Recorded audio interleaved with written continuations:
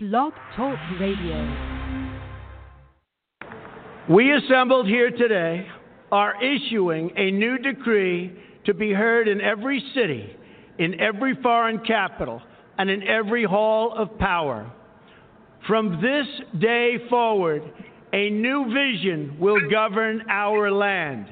From this day forward, it's going to be only America first. America first.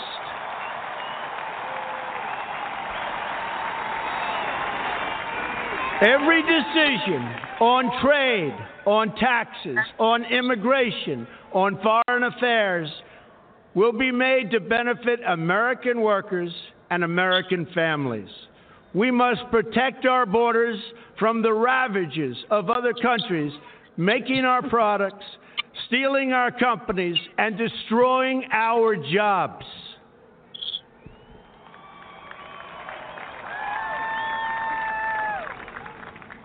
Protection will lead to great prosperity and strength.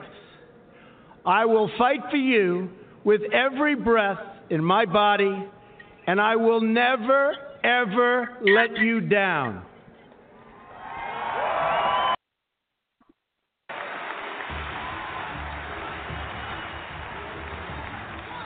I am your voice.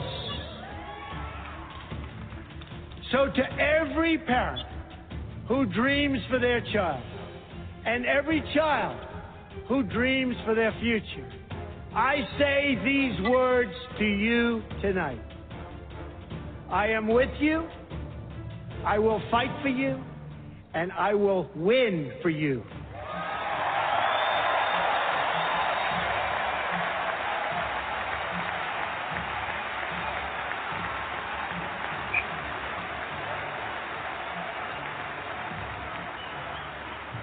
To all Americans tonight, in all of our cities and in all of our towns, I make this promise. We will make America strong again. We will make America proud again. We will make America safe again. And we will make America great again. God bless you and good night. I love you.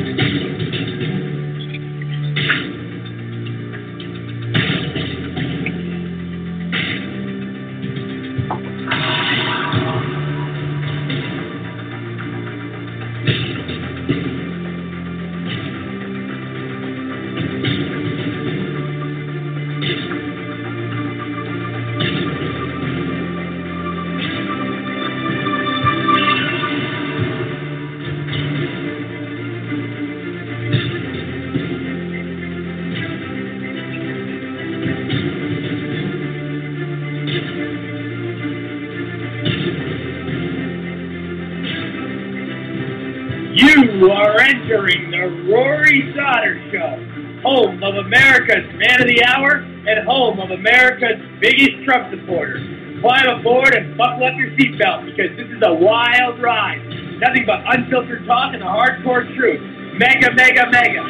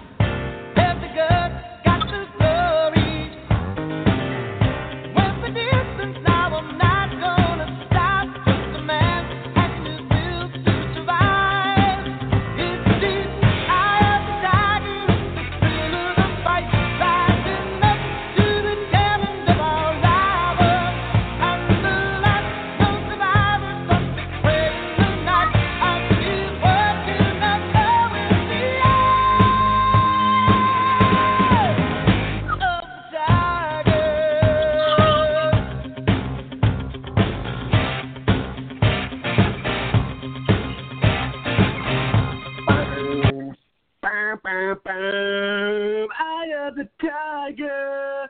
Hello, everybody. It's a great song, by the way. This is Rory Sauter. Thank you for listening to the Rory Sauter Show. It is a pleasure to be with all of you. Happy Thursday. The weekend is approaching, which is always very exciting, very relieving. It's always that nice, you get that good feeling, really good feeling. Obviously, we have another big day in the media, like always. There's a lot going on. We have a big show tonight. Hedge fund manager, financial expert, venture capitalist, entrepreneur, best-selling author, and founder of Bullseye Capital, Joel Block, will be calling in. He's also appeared in Wall Street Journal, Entrepreneur Magazine, and Investor Daily. So he's a very popular guy. We'll also be having political strategist, activist, and popular talk show host Josh Bernstein calling in. Mike Zolo will be joining us shortly, as always. Valerie Greenfeld will be joining us as well, international security expert, Islamic historian, political strategist, and she does a lot of stuff in D.C., and she's doing a lot of good stuff. And on the line right now, we have my co-host, I believe Josh is on the line. What's up, buddy? My man, what's up, what's up? Oh, man, big show today. Real quick, though, I want to thank my advertisers. I want to thank the audience. The audience keeps growing and growing every episode, and you know, I've said it before, and I'll say it again. I'll make it my duty every episode to thank all of you for growing the numbers and people tuning in, and it gets better and better, and it's truly I can't thank you enough, and I'm beyond grateful. So God bless you. I want to say please visit my store, thedonaldjtrumpstore.com. Again, that's thedonaldjtrumpstore.com, and that's for all your official apparel and merchandise and creative, custom, and unique, a lot of good, products on there that like never seen before. Very, very creative, very cool stuff. Also visit, you can visit RorySauter.tv, and also visit MakingChristianityGreatAgain.com. That's one of my other ones. And then we have my new news media site coming out in the next week or two, and it's going to be phenomenal, and I can't wait to have you all see it and experience it. The next gen USA. So that's going to be great. Please, everybody, if you ever are looking for an app built, visit getyourappbuilt.com. Again, that's getyourappbuilt.com. It's the best app company. It's growing like crazy. Franchising. We're doing it's a lot of amazing things. So, we have that. I have that out of the way. There's a lot of stuff I didn't get to yesterday that I will get to today. I want to start with, obviously, Trump is preparing, which I'm very excited about, Josh, and everybody I'm sure is very excited, the Kim Jong-un meeting in North Korea. This is historic. This is going to break records on TV. Dennis Rodman, Donald J. Trump, and Kim Jong-un all at the table together. I mean, that is probably the most amazing thing I'll ever see on national TV live, and I cannot wait. I mean, can you just imagine?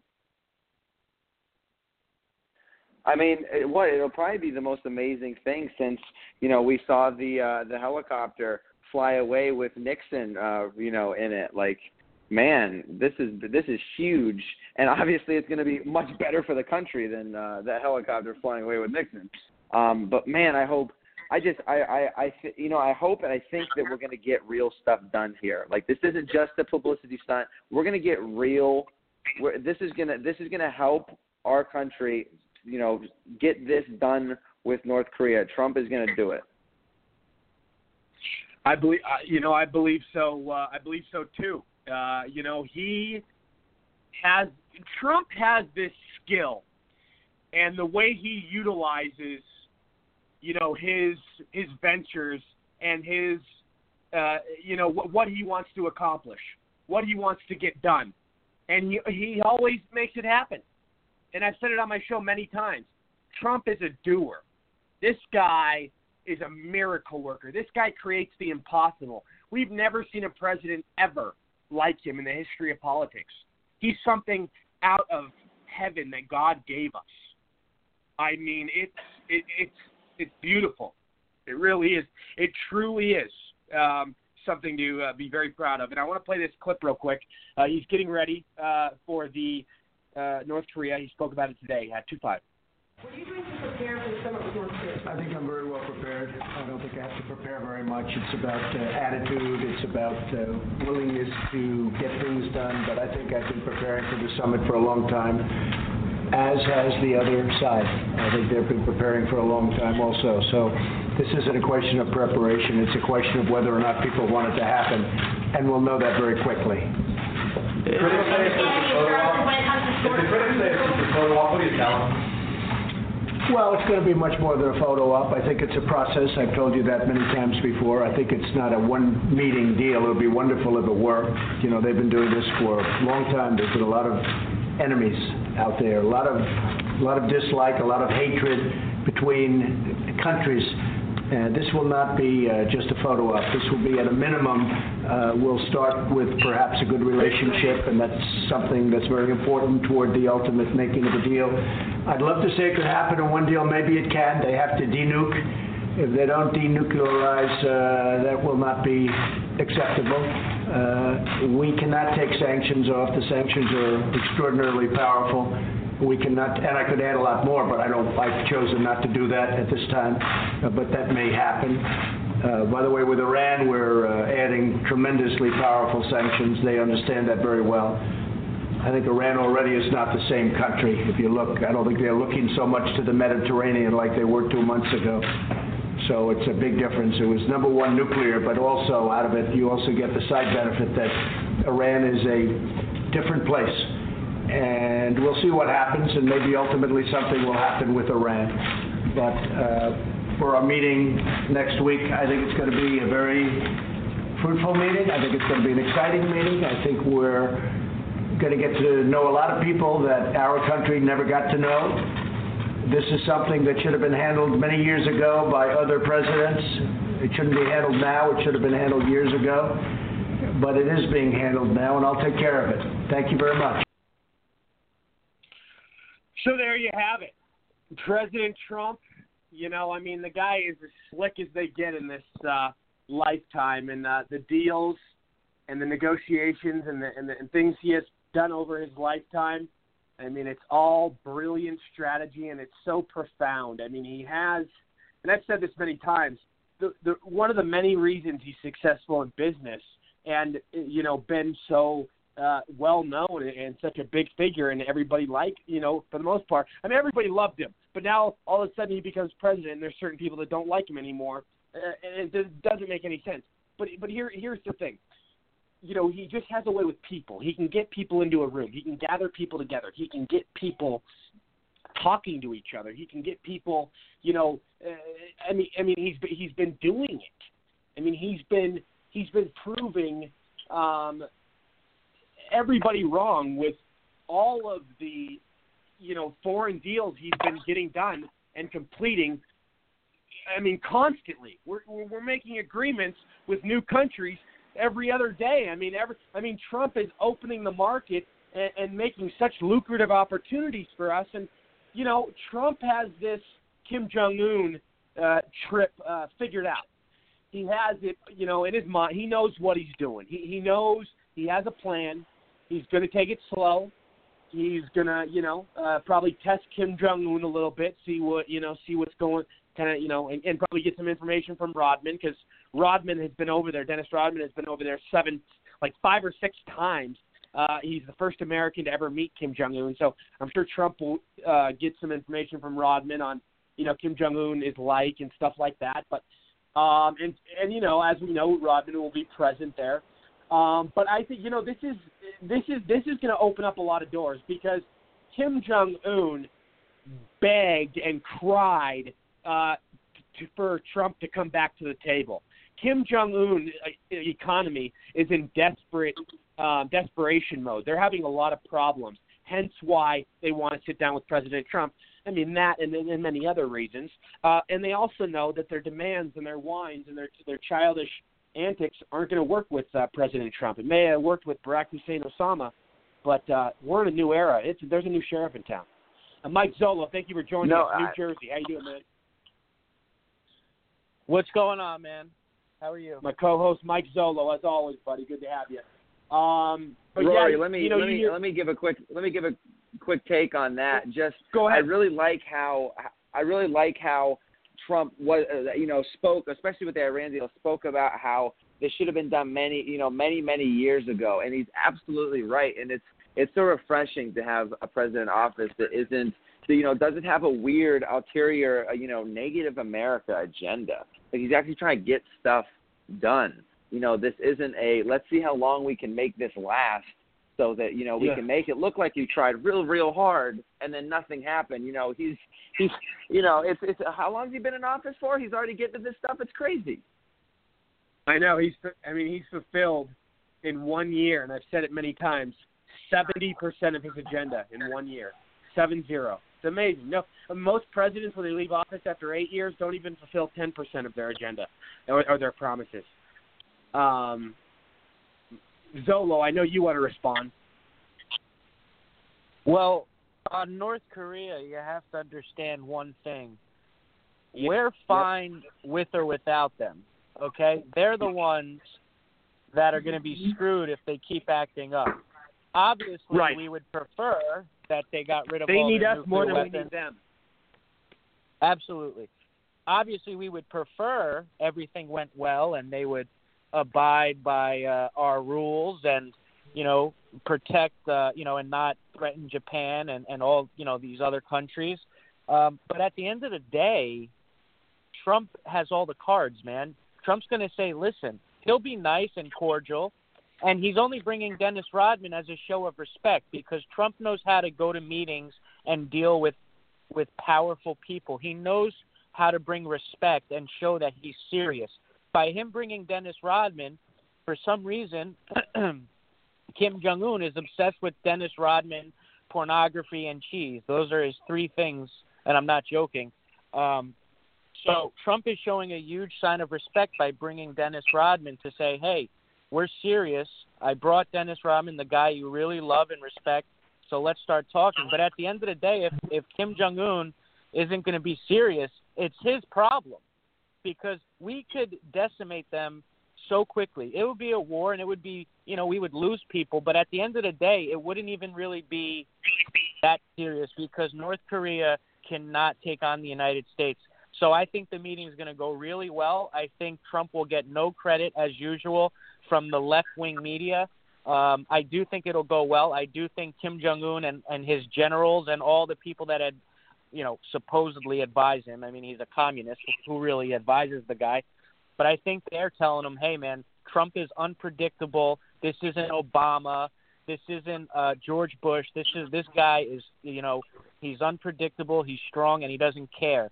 So you got to start doing the right thing. And I think it's going to go really well. And again, he'll get no credit, but it will be one of the biggest things a president has ever accomplished in American history.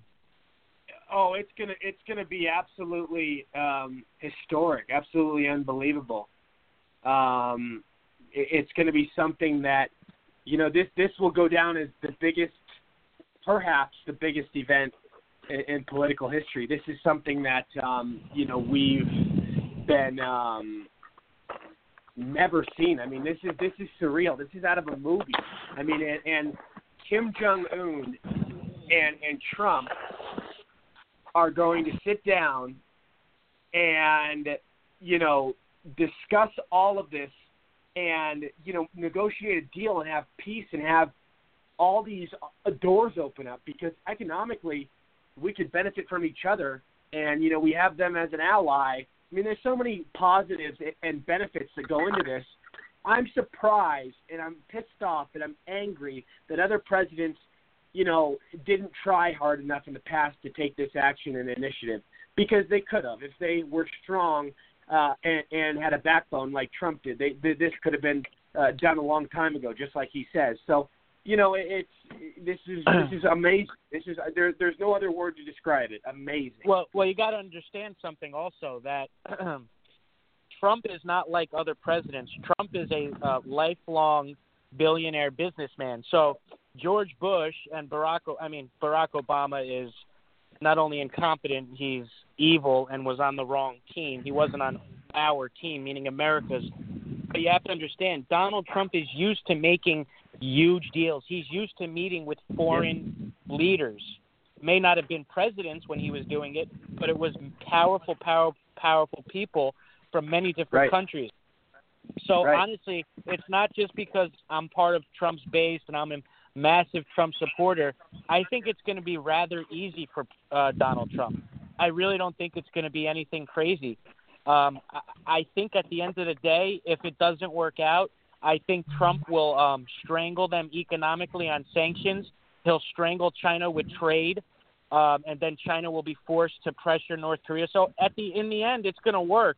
And I really don't think Trump's worried. I mean, obviously Trump's worried about a communist with weapons, but I really don't think Trump is nervous to do this meeting. I think he could do it rather easily. I think Trump is brilliant.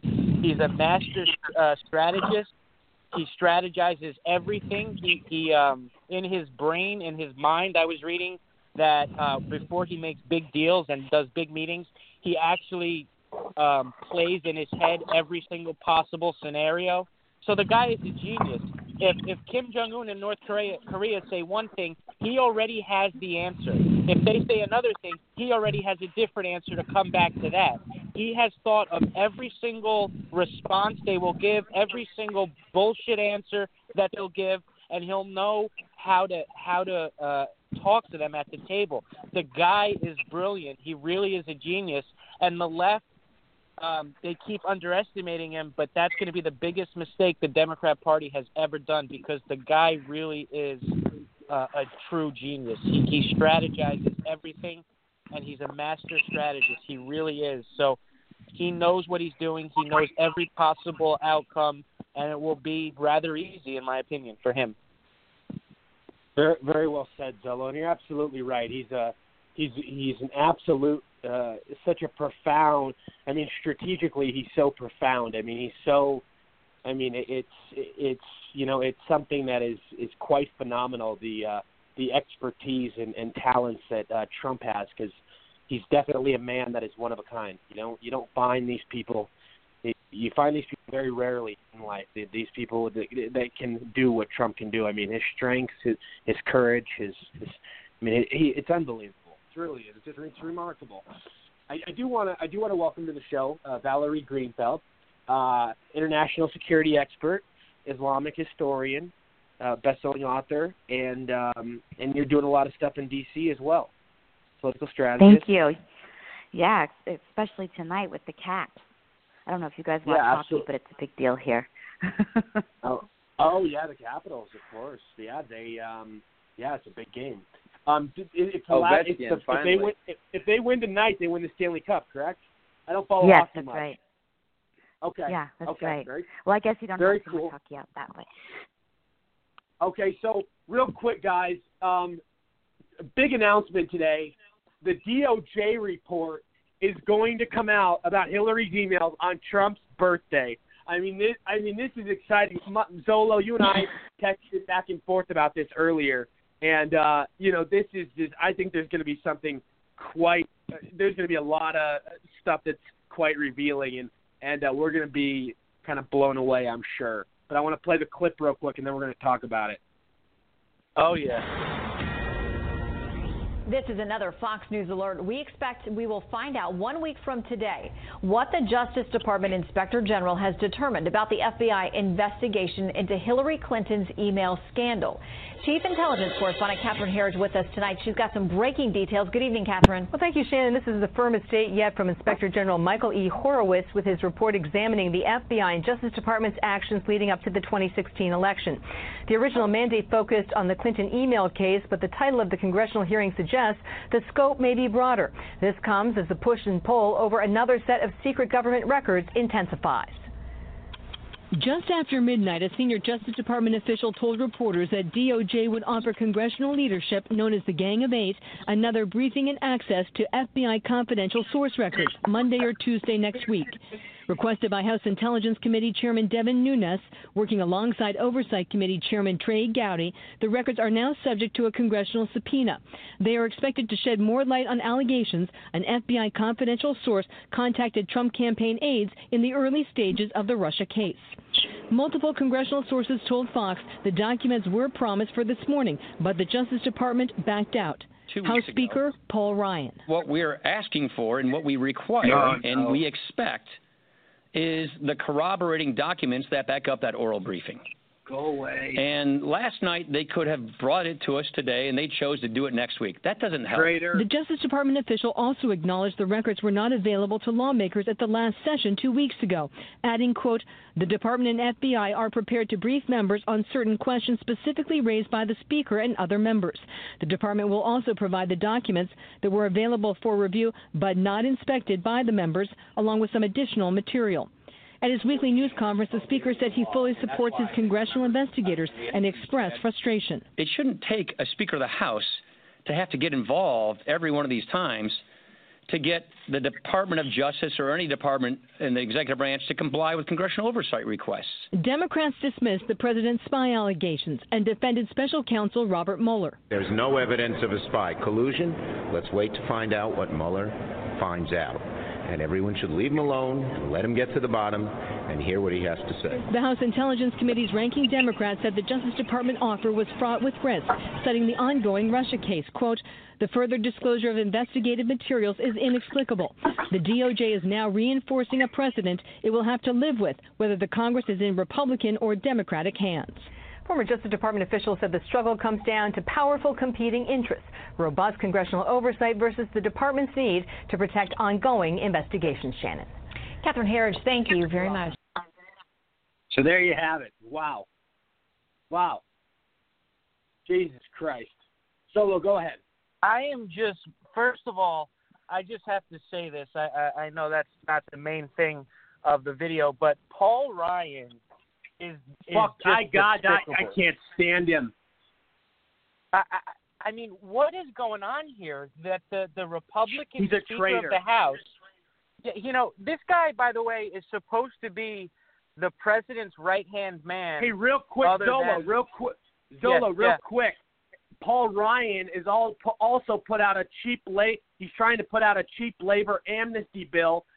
He's putting it on fast track, and it's absolutely ridiculous. I mean, Paul Ryan can't be any more of a rhino. But continue. I'm sorry. Go ahead. I just saw that before, actually. Yeah, he is the definition of a rhino. He is a fake Republican. This guy is playing on the other side, meaning the Democrats. He's playing with Chucky Schumer. Absolutely. I mean, if any other president, which would be a Republican, Jeb Bush, Ted Cruz, I don't care, you name them. If what is going on to Trump was going on to them with the fake investigation, psychotic left-wing media, Paul Ryan would be out there every day defending that president. But since it's Donald Trump, who is against the establishment, he is out there, and he has bashed this president more than he ever bashed Obama. And I'm getting really sick and tired of these fake, phony Republicans like Paul Ryan. I know he's retiring and he's leaving, but these Jeff Flakes, all these people got to go, and it's up to us. Don't think Paul Ryan won't be dangerous on the outside. He'll be working behind the scenes. Of course, he'll be more dangerous. He'll be more dangerous. He will be working with candidates, and he'll try to push and try to get other candidates elected that will go against President Trump. But I just want everyone to understand what Trump has to deal with on a daily basis. Do you know what this president has to deal with? The FBI, under Barack Obama, spied on this president and his campaign to try and bring him down so Hillary Clinton can become president. And we have the friggin' Speaker of the House, who's supposed to be a Republican. Hold on 1 second. Go ahead, Rory. Give me 1 second. All right, I'm welcoming I'd like guest to the show. I want to real quick. I want to welcome our big guest, hedge fund manager, financial expert, venture capitalist, entrepreneur, best-selling author, and founder of Bullseye Capital. He's also been featured in Entrepreneur Magazine, Investor Daily, and the Wall Street Journal. Mr. Joel Block. How are you, sir? Hey guys, how are you? Good to have you. Good to have you on, sir. Hey, well, thanks very much. Nice to be here. We have a lot going on. We definitely want to talk to you about what you have going on. I want to talk to you a lot about the financial industry, a lot about the economy and what's currently going on because you're an expert at that. But we were just talking about Zolo. Are you still there? Yeah, I'm there, man. I'm sorry. Yeah. So what we were talking about, Joel, we were just talking about real quick and kind of wrapping it up. Was the DOJ is going to be releasing, the Hillary Clinton IG report on Donald Trump's birthday. And, there's going to be a lot of stuff that's going to be, I think, blow our minds, like going to be very revealing. I mean, the fact that it's coming out on his birthday, I think, there's something going on here. Yeah, probably is. It's, Zolo, but real quick, Joel, I'm going to get right back to you. But Zolo, you were saying, you were saying something right as Joel was calling in. Yes. So what I'm saying is people have to realize what President Trump is dealing with on a daily basis. Not only is he dealing with the obstructionist, treasonous Democrats who won't even appoint the rest of his cabinet and all his people, but he's got to deal with Paul Ryan. It is a known fact that the Obama and the DOJ, he weaponized the DOJ, the FBI, to spy on the Trump campaign. This is not a conspiracy theory. Obama weaponized those government institutions to try and prevent him from being president, to try and bring him down so Hillary can become president. And Paul Ryan, the Speaker of the House, who's supposed to be the president's right-hand man, a so-called Republican, is out there bashing him, saying the FBI did the right thing. Donald Trump is a blessing because any other president would not be able to deal with this, where his own party and the Speaker of the House is going against him and saying the FBI did nothing wrong. This is absolute insanity what this president is dealing with. It is unheard of. And Paul Ryan would be defending any other Republican president that would have a witch hunt going against them like Donald Trump is facing every single day. It's absolutely absurd, and I'm sick and damn tired of it. Excuse me. Wow. Sorry. Well said. Very, very well said. Okay, Mike. Okay, very well said. Joel, I really want you. You've been on the show before. I want you to tell everybody about your background. You have a very great resume. You've been you've been very successful. You've done a lot of amazing things, and done a lot of different business ventures in your life. So please, enlighten the audience and tell us a little bit about your history. Well, listen. I mean, first, I started in the CPA business at Price Waterhouse as a youngster doing tax work, and then I, was involved in some real estate transactions there. Left and started doing my own real estate transactions, and then I fell into a venture capital transaction. So they've always been, on the money side, and everything I've always done has always been on the money side. So, it's been pretty consistent. I've done probably 40 deals or so in my career. I've raised quite a lot of money, and maybe most important recently is that I've taught hundreds and hundreds of other people, guys that are sophisticated real estate guys, how to raise capital and really how Wall Street raises money and really how the money works on the inside. Listen, my insights give companies the inside track, and we call that profit from the inside. Profit from the inside, insights that I have and bring to the table. So, I speak to companies, and that's a big part of what I do. And then talk to guys like you. We just kick ideas around. I love it. Yeah, and I have various. You're like me. You have various businesses, and we do different projects and businesses, and different. It's fun, and I love being an entrepreneur and doing different things. And you've done so many things in your life, and you did venture capital for a long time. You were a venture capitalist. You did a lot of hedge fund stuff. Please share a lot of your different projects because listen, hedge fund, venture capital, they're all the same. They're different parts of the same business. So right. it's really important, when you're telling people how exciting and how fun this business is. It's a great and fun business when it's working. When it's not working, it is a pretty rough business. So I don't want people to quit their day job and say, God, that sure sounds like a fun thing. I'm going to go give that a try. Look, the entrepreneur business is a risky business. It affects your family. It affects your kids and your spouse and everybody else. And, listen, for some people it's an awesome thing to do, but it's not for everybody. So I just want to put the disclaimer out there. If you're going to do it, get some help, do it right, make it work, and don't take risks that you can't afford to take. So that being said, my first really we did a bunch of real estate deals, and so those were kind of my first deals. But then I fell into this venture capital situation. Me and another guy had been at the concept of delivering stock quotes to investors by fax in 1990. So, as you can imagine, boy, that was a long time ago. But we went and got a great amount of capital. We got 35 of the nation's largest newspapers, including you guys are in Arizona, right? We got the Arizona Republic. I'm in Arizona. One of my co-hosts is out of New Jersey. I have another co-host out of Florida. I have a co-host out of New York. So we got the So we got Newark. We got the Newark paper. We got the New York papers. We got all the papers. We got everything. Everybody was running our stuff, and so we made it happen. We went out there and we banged the street. I flew hundreds of thousands of miles. I got calluses on my butt from sitting in airplane seats.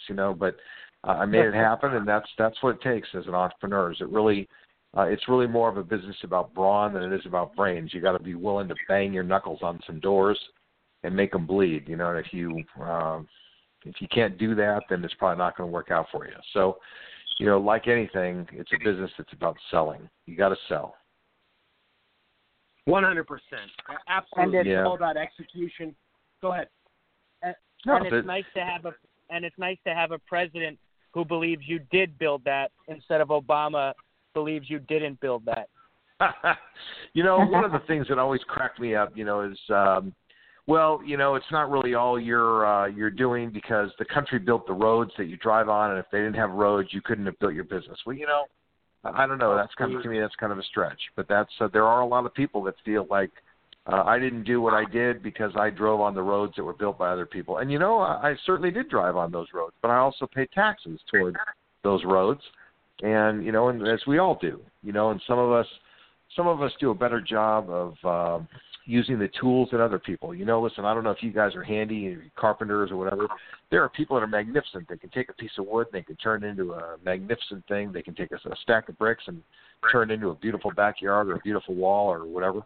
I can't do that, but I did take the tools that were available to me and build businesses that worked out, and so those are my skills. So, we all have different skills, and we have to apply those skills in different ways. Yeah, 100%, and there's so much, there's so much talent, in this world, and there's so much opportunity. There was a new article out the other day from CNBC, which is a very popular economic network. It's very popular for a lot of financial stuff. And what they said is there's more jobs. There's more jobs than there are people. So did you see that huge article? There's literally, I got to pull it up. It was absolutely. I didn't see that, but I do know that unemployment numbers are fantastic. Quick. Go ahead. Pulling it up right now. There are 6,700,000 job openings and just 6,400,000 available workers to fill them. Wow. Well, the last couple percent never gets filled. For whatever reason, they don't want to.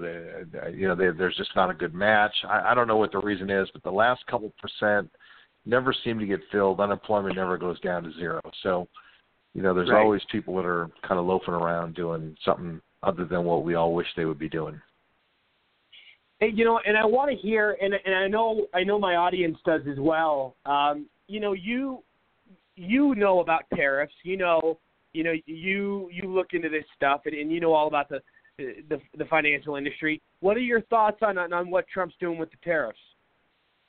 I tell you, I sold my company to a media company, so I know a little bit about how the media works. I spent a lot of time inside of the media business, and when they all say the trade wars, there's a lot of hype. There's a lot of people trying to, scare other people, and nobody wants to be out negotiated. But the truth is, they're all being out negotiated, and that's just the way that it works. I mean, the United States is a big powerhouse. And China's got a big problem. When a bank loans you $5,000 and you don't pay, you've got a big problem. But when they loan you $5 billion and you don't pay, the bank's got a big problem. And that's kind of where we're at right now. China keeps financing the United States of America. When we borrow money, when we were kids, they used to say they turn on the printing presses. That's not true. They don't just turn on the printing presses. What they do is the Fed goes to the marketplace and says, "Look, we need $1 billion this week." So they sell $1 billion of the bonds, and then there's countries out there like China who has excess cash, and they go, "We'll park some of that money in the United States. It's a safe place." So China's holding trillions of dollars of our debt, and do you think China has any incentive to throw us into a disastrous situation where we're in a trade war with them and we have all kinds of problems? Do you think they have any incentive to really injure us? They've got way too much at stake. They are the single biggest holder of our debt anywhere on the planet, and they really are in a very delicate situation. They want to look like they're tough guys and everything, but the truth is, they better dance carefully, or they could find themselves on the short end of the stick. Oh, absolutely, and Joel, it's very interesting because we have a president who is, he's in charge. He's the man. He calls the shots. I mean, he's perhaps the best business negotiator ever. A lot of people say with a lot of his deals and a lot of what he's done. I mean, he's definitely one of the top. But with what he's achieved and with the guidelines and curriculum he's put together in terms of making these deals with foreign countries on getting our trade back, in balance and even, and us, being the powerhouse that we're supposed to be. I mean, that's phenomenal. I mean, that takes a lot of skill and ability, and the fact that a president in the past didn't have the guts and didn't have the balls to face this sort of deficit that we're facing with trade wars, it pisses me off that past presidents didn't take enough action on it. And President Trump is getting us back to. He wants to get us back to surpluses, and in a lot of different categories, he is. I mean, he's getting us into amazing trade situations, and everybody said Trump's going to get us into a trade war. Nope, China just agreed, and they're coming up with a great agreement to work together, and there's no beef, there's no war. I'll tell you something. Yes. As much as I would like to give Americans the benefit of the doubt, we are not the sharpest tools in the shed. And the media knows we're not so sharp. And, a lot of our electorate is not educated about these issues. The world's complicated. Even Trump said China's economic, the people that run the economy there, are more cunning than our people. He used the perfect word. Yeah, well, that's the truth. But here's the thing, is that, people think that Trump's an idiot. They think he's a knucklehead. They think he's a bad negotiator. I mean, the truth is, I'm a professional negotiator. I do it for a living. Now, I can't tell you I'm any Donald Trump, but I will tell you that I can watch. I see exactly what that guy's doing. I see exactly every minute what he's doing, and he is 5 steps ahead of the rest of us, and nobody else knows what the hell's going on except for him. I mean, it just the media they don't know what's going on behind the scenes. They pretend they do, but they do not. And he just keeps pulling rabbits out of the hat, and I think he's doing a good job. That's my opinion. I mean, I'm not highly political, but I think he's getting the job done for us in a big way. Rory, this is Josh. Yeah, here. Go ahead. Yeah, so I had a quick question here. How big of an impact do you think is President Trump's impact about the way the economy and the unemployment rate is going? How big of an impact do you think that is of him, or do you think, as the media is saying, it's just something that was going to happen anyway? Well, I mean, look, that'd be like President Obama saying, "Well, I'm glad that Kim Jong-un finally agreed to have the meeting that we were talking about having." I mean, that's if you listen to the media, that's almost what they would do. Donald Trump could cure world hunger, and they wouldn't give him credit for it. They'd say that we don't like the flavor of the food you gave us. They'd find something they didn't like about it. He could cure cancer, and they'd say, well, they want their cancer back. Or he could cure AIDS, and they would say, well, what about diabetes? They would always... Yeah, exactly. So it's no matter what, they have to find something wrong because they're just so unhappy. I mean, we really live in a country where things have really not gone the American way. This is, we're supposed to be able to talk to each other. We're supposed to be able to have hard conversations, listen, learn from one another.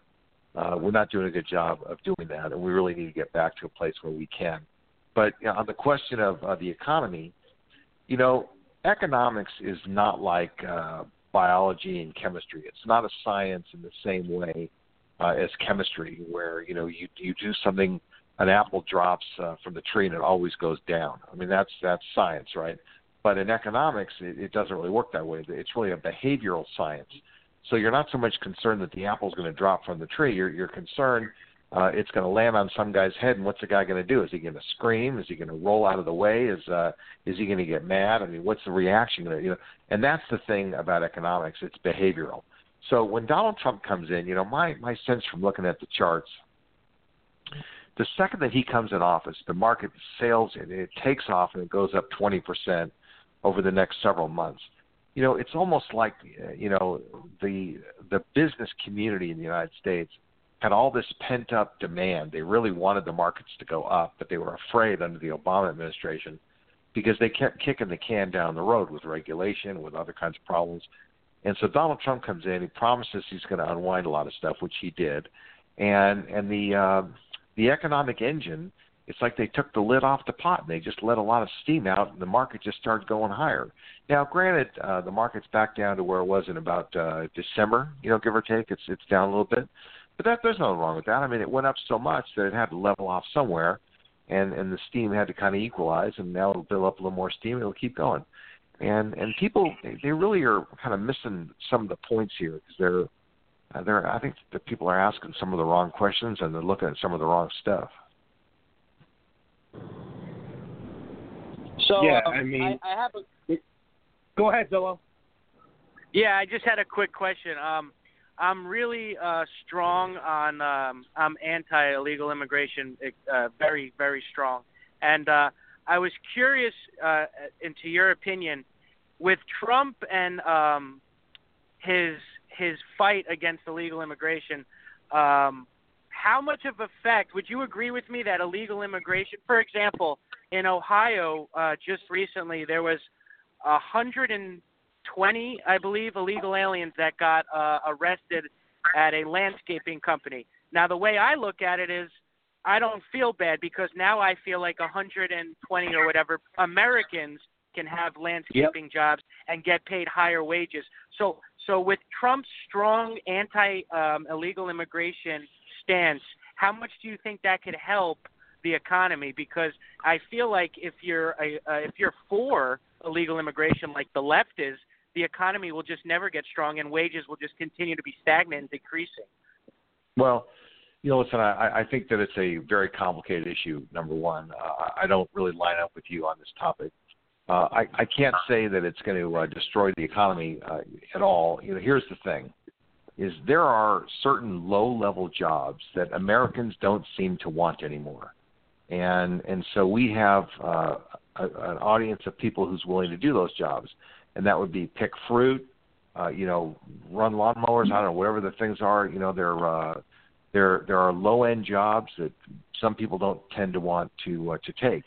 Now, I don't know how employers get away with hiring illegal people because it's illegal federally to hire illegal people. I mean, you're supposed to have a green card, you're supposed to have a citizenship, and you're supposed to check this. I don't know how these companies are doing these things or what they're doing, but I do not believe that throwing a bunch of people out of the country is going to improve the economy, and it's going to, because you just said there's not enough people for all the jobs that there are as it is. So if you throw all these people out, now you're going to have a whole bunch of more jobs, and they're not the most desirable jobs. The people that you're going to be throwing out are doing jobs that are not highly desirable, and they're not high income. They're not high wage jobs to begin with. So, we're not talking about technology jobs where, we're not talking about highly educated PhDs from other countries that are clogging up our system.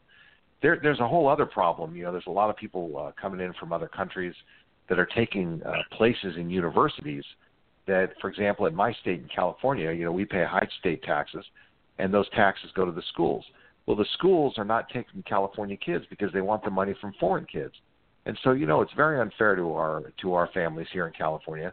That's a bigger problem than the people you're talking about. You're talking about, poor immigrants. There are a lot of people that are very high class, high quality, people from other countries, and they're causing some problems, but we never talk about that.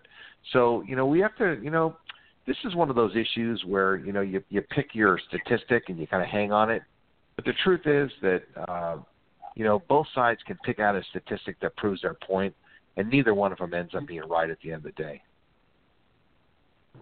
Well, let me just real quick, I'm sorry, I just want to, Sure. The way I look at it, I guess you could say is rather simply, but for me, I do admit that I am a little more right than most people on illegal immigration. But, however, the way I look at it is I really don't care. I want Americans to have work, whether they're high-paying jobs, low-level jobs. It doesn't matter to me. I'd rather young kids, young African Americans who are really hurt by illegal immigration, I'd rather them work in factories, say, than illegal aliens that were working in them in Tennessee, where 200 of them got deported. So the way I look at it is just, so those 200 people got deported, now 200 Americans have jobs. Whether they're high-paying or not, they will get filled by Americans. So I just look at it, I guess, simpler. But you don't have to agree with me on immigration, but I do think it is a big problem. At the end of the day, illegal immigration, it's illegal, and we got to start worrying about America. Well, so that's the way I look at it. So let's put it like this. If you commit a crime and the government doesn't catch you in 2 or 4 or 6 or 7 years or whatever the statute of limitations is, after a while they can't go after you anymore. But that doesn't really apply to immigration. To me, listen, these people got here. I'm not in favor of illegal immigration. I don't think anybody favors illegal immigration. But we've got 11 million people that are here. What are we going to do with those people? Those are the people. We can't just deport all these people. They have families. They have children that are in school. We can't just, and here's the thing. The reason that they're here is because we let our guard down and we didn't pursue them right away. We let this situation happen. It's our fault that it happened. So you can't blame the people for taking advantage of a situation that we created and made possible. And then we didn't enforce our laws. And now these people are here. And 10 years or 20 years later, you're going to start enforcing the laws. To me, that just doesn't seem right. There's a certain amount of compassion that Americans need to pay attention to. And going forward, absolutely, we need to be more careful. But we got a problem with these, 11 million people that we got to deal with in a reasonable way. Well, then see, this is where I come in. I'm sorry, you're going to go right after me. I'm sorry. Go ahead. This is where I come in, where I say, well, we're talking as if these 11 million illegals are saints. This is not true. This is not true. And many of these people are not good people. Many of these people have not assimilated. Many of these people have not assimilated into our country. I work in the restaurant industry. I work with these people, man. These people, some of these people don't even attempt to speak English. They use Zolo, do you have a lot of those people in Zolo? Do you have a lot of those people in the rest? Do they work a lot in the restaurant in New Jersey, illegals? Yeah, New Jersey's filled with them. And let me tell you something. You can't even have a conversation with these people. These people have been here for 10, 15 years. They're driving vehicles with fraudulent license or no license, I don't know, but you can't even have a conversation with them. Why haven't they attempted to speak English? So my whole and it's not that I'm disagreeing wholeheartedly with you. It's just that I'm in a certain business where where I see these people, man. They're not even trying to be patriotic. They're not even trying. They hate our president. They say, "Oh, Trump sucks," and then you can't. That's all you can understand. They don't even attempt to speak English. And I'm not saying they're all like that, but then you have MS-13, and they have kids too. So what? They have kids. We can't deport them. If they're bad, get rid of them right away. I mean, we should have a very low tolerance for bad behavior, for sure. Okay, and what about ones that have been here for 10, 15 years and they still don't know how to speak English and they don't really seem to try? Well, listen, that's not a crime. I mean, that's not the best attitude, but that's not a crime. But I'm not saying it's a crime. I'm saying that you said we have compassion, but why should I have compassion for DACA? Hello. Looks like we lost Zolo. Did we lose Zolo? Mike? Right in the middle of that rant. right in the middle of the rant. But Valerie, I know you wanted to say something to Joel, and then when Zolo comes back, he can finish his rant. Thank you. I'll start ranting where he left off. Okay. I wanted to make two comments about the immigrants.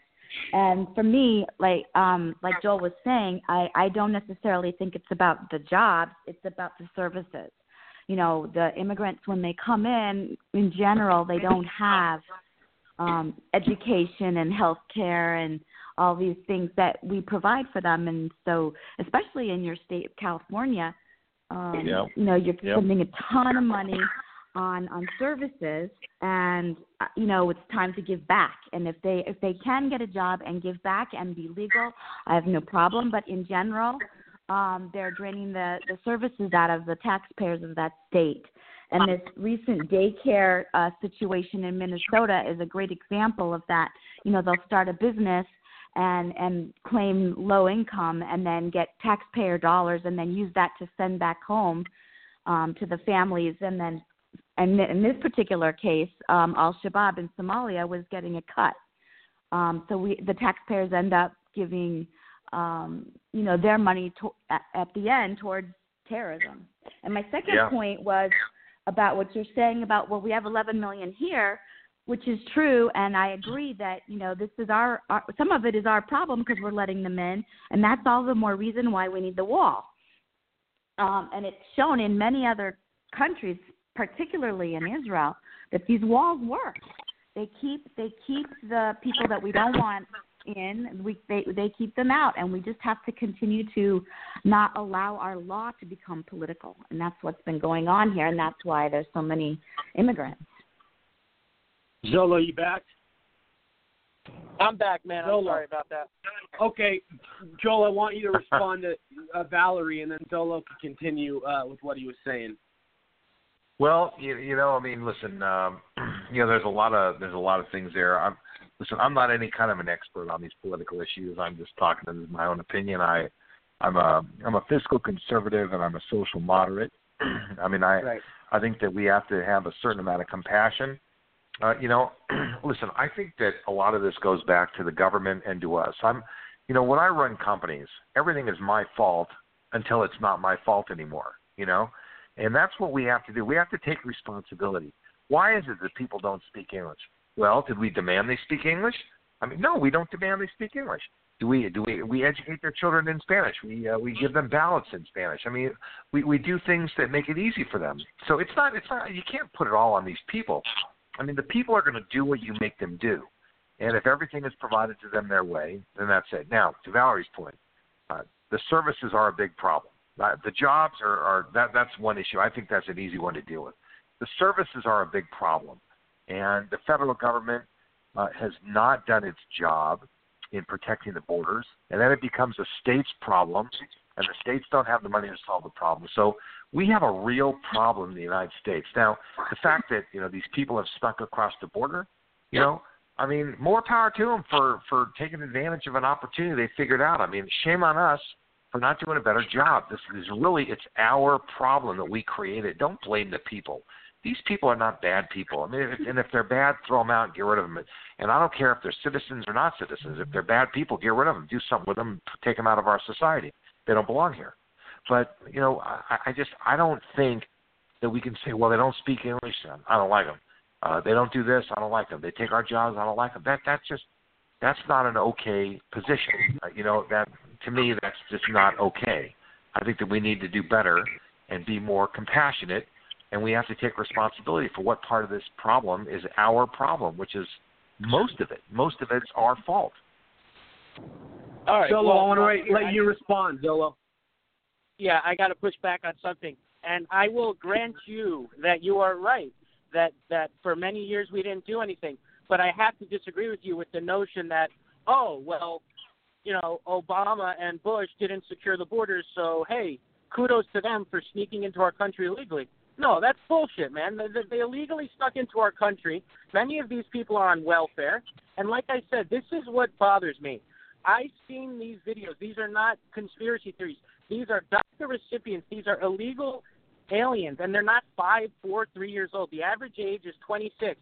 They went in front of the White House, and they protested. Our president held up traffic, okay? They waved Mexican flags. Why didn't they wave American flags? Oh, because we didn't tell them to love America when they came here illegally? I don't care. They should know to come into our country and to assimilate and to start being patriotic and love this country, not only their foreign country where they were born. I understand the compassion, but guess what? We have to start having compassion and common sense for Americans. We can't just keep letting illegal aliens go on welfare and food stamps. California wants to give illegal aliens health insurance. I don't have compassion for people because I work with some of these people. It doesn't, and some of them are great people. But when they don't even attempt to speak English, it's my fault because some weak politician didn't write a law that they have to learn to speak English. No, nonsense. They came here illegally. They did the wrong thing, and they ought to be deported. And if they want to come back the right way, because people are still waiting online to come into this country the right way. And another thing that people don't want to talk about is America. I know we're all immigrants and all that stuff, but no country has faced such a demographic shift with immigration. There's just so many people coming into the country. We have to take a hold. We have to step back and say, wait a minute. We want people to come here, but we want the best and brightest. Just because some stupid politicians and some weak, incompetent presidents allowed this nonsense to happen doesn't mean they all get a free pass. We got to get strong, and that's a big reason why Trump got elected. I know it's not easy to deport all these people, but I truly believe it has to be done, or they're never going to learn. I see these people; they don't assimilate. They're not speaking English. How can we have a country if we can't communicate? Yeah. Well, listen. I think at the end of the day, it's a multi-stage kind of a deal. First step is you got to prevent illegal people from coming in. So that's number one. I think they've done a pretty good job of slowing that down quite a bit. Number two, we got to figure out how we're going to deal with these 11 million people. It is not realistic that you're going to round up these people and you're going to ship them out of the country. It's not going to happen. It's not realistic. So there's got to be some solution that works for everyone, and we just have to be okay with it and not let this happen again in the future. The thing is, I think they had an amnesty. Didn't they have an amnesty program under Reagan like 30 years ago? And they said, okay, listen, let's stop this problem. Let's let the people come in, and we're not going to let them. And then it happened all over again. Joel, real quick, I just want to pause you real quick. So Obama also gave an amnesty offer when he first came in, and a lot of them never came forward because they were scared they were going to get deported. Yeah, right, exactly. That's a big problem. Wait, yeah. I have to say something just real quick. You said we have to find a solution. You said we have to find a solution that everyone can agree on. See, that's the part I have a problem. There is no solution to the 11 million that the left or anyone else will be okay with, the weak Republicans, other than amnesty. That's the only solution that will be pushed, and that's not right. You can't just give everybody a free pass because they've been here. Yeah, well, I don't know what the answer is, guys. I mean, listen, that's nobody's paying me for my opinion on this particular issue. So, I don't know what to tell you. I mean, it's a hard issue. Hey, Joel, I want to get back. I want to get back to what your expertise is a little bit. I want to talk to you a little bit about the economy at this point in time under President Trump is like nothing we've ever seen before. And it's even the New York Times, the biased, liberal, left-wing New York Times said they couldn't believe their minds with all the job numbers and job openings. They couldn't believe it, and they hated to admit it. So, do you believe you live this every day, and you've been, I'm a businessman as well, but you've been a businessman far longer than I have. You have 30, 40 years experience, but from how you're living now, the way the economy looks from your standpoint compared to, 10, 20 years ago, give me your thoughts. Well, first of all, you have to understand that there are some fundamental differences in the economy than there was even 5 or 7 years ago. So 10 years ago, these companies start, cleaning house. They start finding themselves in some real trouble. So they got really lean. They got really mean. They fixed up a lot of their situations, and now they became profitable again. That's the first thing. But the second thing that happened is that fundamentally there's been a shift in the business model of companies. Do you notice how Microsoft, they don't sell software anymore? Do you know what they do? They rent you the software month by month. Spotify, you don't go to the store and buy music anymore. You rent it month by month. Audible, same thing. You rent it month by month. Hulu, Netflix, all these companies, everything's month by month. Now, here's the thing about that. Here's the reason they're doing it. You think they're doing it because the CFO went to a conference and said, this is really a better way to bring in our money? No, they didn't do it for that reason. They did it because Wall Street wants them to do that. Wall Street likes the subscription model better than they like the transaction model. So if you're a subscription model business, you're getting a higher valuation. So people say, well, gee, is there going to be another crash? No, there's not going to be another crash because this is the new normal. What's that? No, I was just agreeing with you. There's not going to be another crash. No, and the reason is that this is the new normal. The new normal is the subscription model, and companies that don't have a subscription model, boy, those are companies that better get thinking. We do a lot of strategic advisory. We help companies get clear on a lot of these issues. And if you're a company that does not have a subscription model, you better really take a hard look, because not only is it the way that Wall Street values things, it's the way your bank is valuing things. It's the way that everybody, buyers of your company, if you're a smaller business, are going to value you based on the way that you take in your money. So you really need to be paying attention to your business model, because it fundamentally has changed for now going forward. And if you're not, listen, if you're Campbell Soup and you're just selling soup at the store, boy, that's a tough gig. That is a really, really tough thing to figure out. But they better put some energy into figuring out what they're going to do. Yeah, go ahead. Go ahead. Well, I'm wondering, that's really interesting what you just said, and I'm wondering, though, is it really about the model, or is it about the value of the company itself? When I go and buy my stock, I want a high-valued stock that I think is just a good company, regardless of how they make their money, as long as the value that I'm paying is worth it. Well, you may not realize it, but the way the value got determined is based on how they make their money.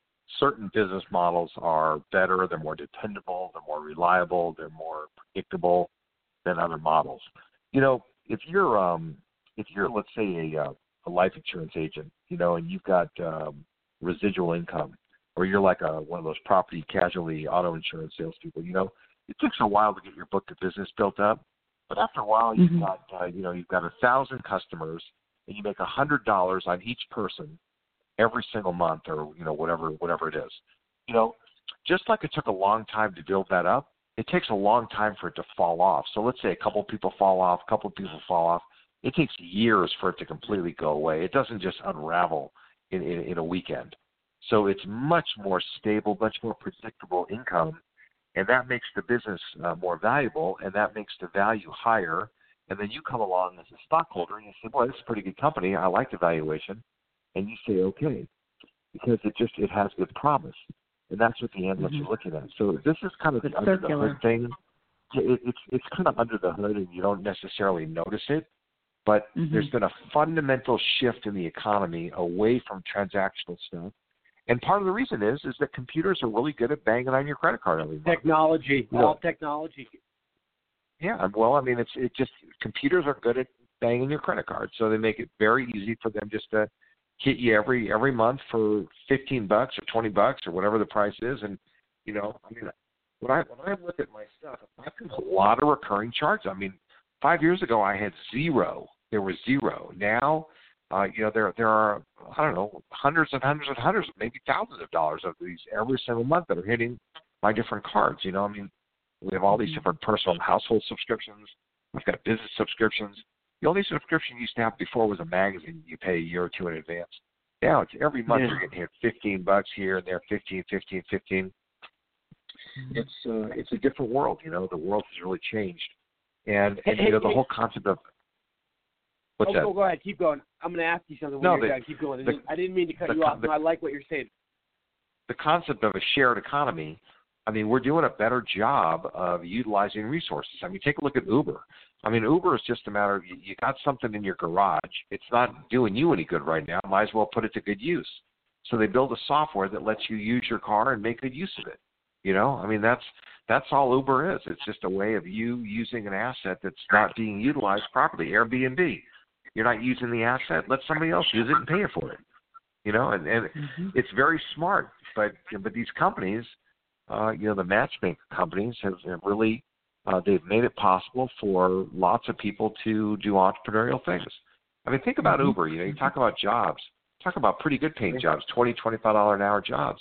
I mean, I run into Uber drivers all the time that are like, maybe they work another job and they just pick a few extra dollars, but they're saying, hey, listen, I want to take better care of my family. Americans want to take care of their families. And so anything that helps them do that is something that I think is fantastic, as long as it's a legal, ethical, moral kind of thing. And, if you're going to use your car and drive Uber and you're doing a good job at it, you're a decent person, then more power to you. It's awesome. Now, Joel, I really want to, get into some details and ask you, you've been involved with the Wall Street Journal, you've been involved with Investors Daily, you've been involved with Entrepreneur Magazine. Tell us a little bit about that. I know, you've had a lot, your history, man. I mean, it's long, it's a novel, it's big. I mean, it's cool, it's really cool. Well, I mean, look, I've been a resource to the media for a long time. So journalists will call and they'll ask for my opinion on different kinds of things, and I comment. I'm probably on TV or radio, at least twice a week, every single week. And I mean, listen, this week we were talking about internet sales tax. The week before it was tariffs. The week before that it was the president's tax bill. The week before that it's the budget. I mean, so there's always stuff to talk about, and we just need to examine these things to see see what they look like. But the one thing that most people miss is that they really fail to understand the hidden agenda. And the media and politicians and everybody else, everybody's got a hidden agenda. And you really have to try to figure out what the hidden agenda is. Why are they doing whatever it is they're doing? Why? And there's almost always a hidden agenda, whether we realize it or not. It might be a little difficult to understand. But and by the way, when you kind of figure out what the hidden agenda is, that's one of the things that people strongly disagree about, because the truth hurts. And so a lot of people don't like to hear what we think the hidden agenda is, because it's contrary to what they would like to think it is. So that's listen, that's my opinion with media. I've been involved in media for a long time. Yeah, very, very, very well said. And it's with all of what's going on. I mean, it's there's so much. In terms of, all the financial gains that are happening. I mean, in terms of, the stock market. I mean, talk a little bit about that. I mean, you have a little bit of expertise in that area, right? Yeah, I mean, some, I mean, a little bit more than average, but I'm not, I'm not the most, involved guy. Like I was saying before, the business models of companies have fundamentally changed. And companies that have a better business model are getting better valuations. Better valuations, are good for everyone. companies that have worse business models get worse valuations, and eventually they go away. I mean, look at all these different companies that are going away, Sears and other companies. I mean, they just can't put two and two together. They're not dealing. The funny thing about it is that it's like the more they try to save money, the worse they serve the customers. The worse they serve the customers, the faster they go out of business. And it's a downward spiral that they can't stop it. The spiral just keeps going. They can't make it stop. Hey, I had a specific question about the stock market. Why do you think that we've seen such fantastic markets for investors here recently? Like, is there a specific thing, specific reason? Basically, it's if you look at all of like the S&P 500 and the Dow, it's been like a straight line. Not straight line up, but it's clearly been up. What's the dominating factor in that? Would you say? Well, I like I said before earlier in the show, economics is largely a behavioral science, and there's been a lid on the pot. Under President Obama, investors and business people did not know what was going to happen next. There was a lot of uncertainty. They didn't know what regulation was going to come. They didn't know how things were going to affect them and their businesses. They didn't know what the tax situation was going to be. As soon as President Trump got elected, there was a lot more calm in the markets because they had a lot of confidence that this president was going to be a pro-business president. And so when he came in office, and you can look at the charts, and it's almost like a self-explanatory story. Yeah. I mean, the day he took office, the market just started going up, and it went straight up for 12 months in a row. Well, actually, for way more than 12 months in a row. It went up for probably 15 months in a row. It went up, 25%. I mean, it went up a remarkable amount. And so, the market has, there was a lot of pressure that people wanted to let the market go up, but they just were afraid to. And as soon as the new president came in, I think a lot of that pressure just got released, and people just started buying and letting loose of the money and letting the market just start to win. They started feeling better about things. And so it's really a reflection of how citizens feel about the economy, about their level of confidence. Because when people are more confident, they spend more and they do the things they're supposed to do. So do you anticipate that it's just going to continue this way as long as Trump is doing the right thing and, making the laws simpler? Well, it's not going to keep going at it's not going to keep going at 20-25%. But I think that there was a tremendous amount of backlog that just needed to be absorbed. And now it's going to keep going up at a good, steady pace. I mean, I think that, and it never goes up perfectly steady. It zigzags up and down. But I think that we're in for a nice, I think for a long time, I don't see any reason why things are going to go upside down. I just, interest rates are still pretty low. Unemployment numbers are good. Inflation is, I don't know, to me it feels like there's a little more inflation in the economy than they say, but, but right. That's just me. So now, I think things are going pretty good. Now, Joel, what are your thoughts on, you see Trump bringing all these American jobs back from overseas. You see all these even new here and opening shop and doing all this things because of the corporate tax cut. And, there's a lot of relief with the tax laws now, and businesses have a lot more capabilities and a lot more leverage. I mean, what are your thoughts on that? Well, you got to remember that some jobs and some work and some activities are better than other activities, and we want to keep focused on good activities. In 1992, you guys may not remember this, but Ross Perot was running for president, and I forget who he was running against. There was a primary debate or something. And somebody said, what difference does it make, if we make potato chips or computer chips? And Ross Perot went into this whole thing about why potato chips, there's no margin in potato chips, and there's a lot of margin in semiconductors and computer chips. And that's an important lesson that we have to remember, is that there's certain businesses that are higher margin, better use kind of things. In real estate, you always talk about highest and best use. If you've got land that's zoned for a high-rise commercial office building, you don't build a little house there. That just no one would ever do that. But in the economy, we do that all the time. And that is really a mistake. So we have to really think, just having jobs is not the goal. The goal is to have really good jobs, really high-quality jobs. Now, that begs another question. Do we have citizens that are up for the job? Are they capable of high-quality jobs? Well, that's a different story. I mean, our education system leaves a lot to be desired. We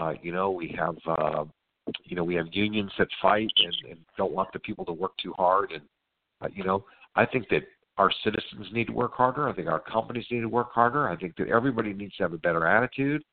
And we need to stop fighting over all this petty crap, and we need to get along better, and we need to, produce better for the common good.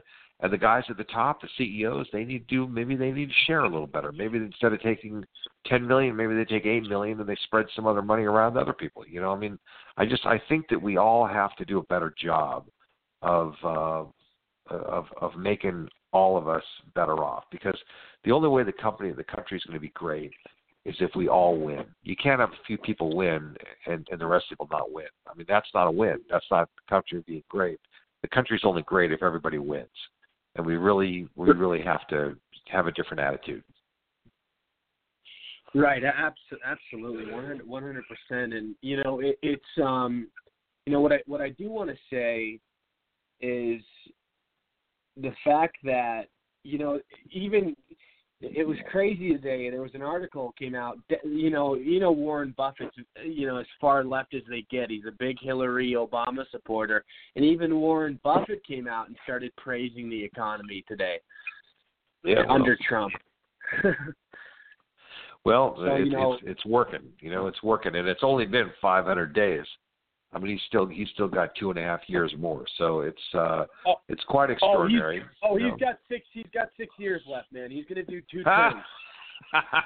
Don't you well, I hate to say it, but whoa, Joel, you disagree? No, I'm not. No, no, I don't disagree. I thought you might disagree. No, I'm not. I'm laughing only because again, I'm just focused on one thing at a time. But I think you're probably right. I think that, the Democrats are going to support this president because at the end of the day, the rhetoric is you can take the rhetoric and you can flush it down the toilet. At the end of the day, people want to take care of their families. And if he's helping them take care of their families, then he's going to be the one that wins. No matter, nobody cares who he sleeps with. Nobody cares what he does. I wish he was a little more of a gentleman, but you know what? That's none of my business. I don't really care. There's all this discussion about decency. There was a whole discussion today about decency, that we're not decent anymore. Well, you know what? This country has spent 400 years being a Puritan country, and maybe we need to move a little bit away from that, and we need to we need to be decent in a different way. Maybe decency, we don't need to be so Puritan about everything. Maybe we need to think about decency, about more like courtesy and manners than foul language. By the way, Zolo, go ahead. Courtesy can be helping other people with their charity. We can help each other leg up, bring them a leg up, instead of, worrying about what one word here, one word there. That's not my issue. How is Trump making the bottom line better for every American? And like you've just been saying this whole time, he's making it better because the stock market's going up, so people are making more money. There are more jobs. There are more people employed. He's bringing back more businesses from foreign countries. He's lowering the tax rate. All of these things mean that Trump's going to be reelected because he's helping the country and the people in the country prosper. Yeah, there you go. And not only that, but he's repatriated billions of dollars. Exactly. Just real quick, I wanted to say the politicians that are gentlemen and come off as, the nicest guys are the most perverted freaks that there are. Is that pathetic or what? But that's true. Yeah. Yep. It's about time we had a warrior, a politically incorrect guy who said some things. I love his rhetoric, by the way. I guess you could say I'm Trump's base. The media always says he's throwing red meat to his base. Yeah, that's me. I like when Trump goes wild. I like when he tells off the media. Me too, I've been Zolo. waiting for a president.